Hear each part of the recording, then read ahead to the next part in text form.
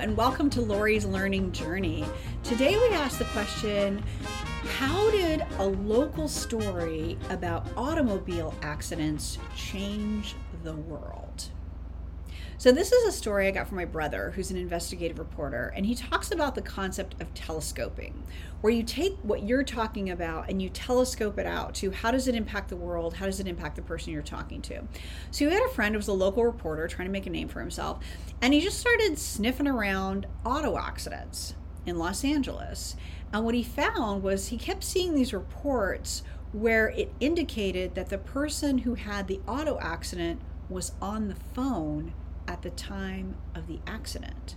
So he did a little bit more digging and looked at the percentages, and guess what? Distracted driving.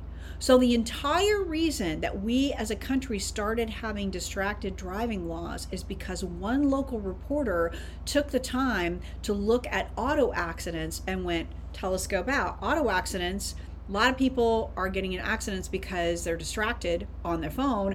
That applies to the world, that applies to me, and now all of a sudden, woo, change the world. So think about what you're looking at today, and how does what you are doing today, how does it apply to the world? How does it apply to other people like you? I'll bet you find something.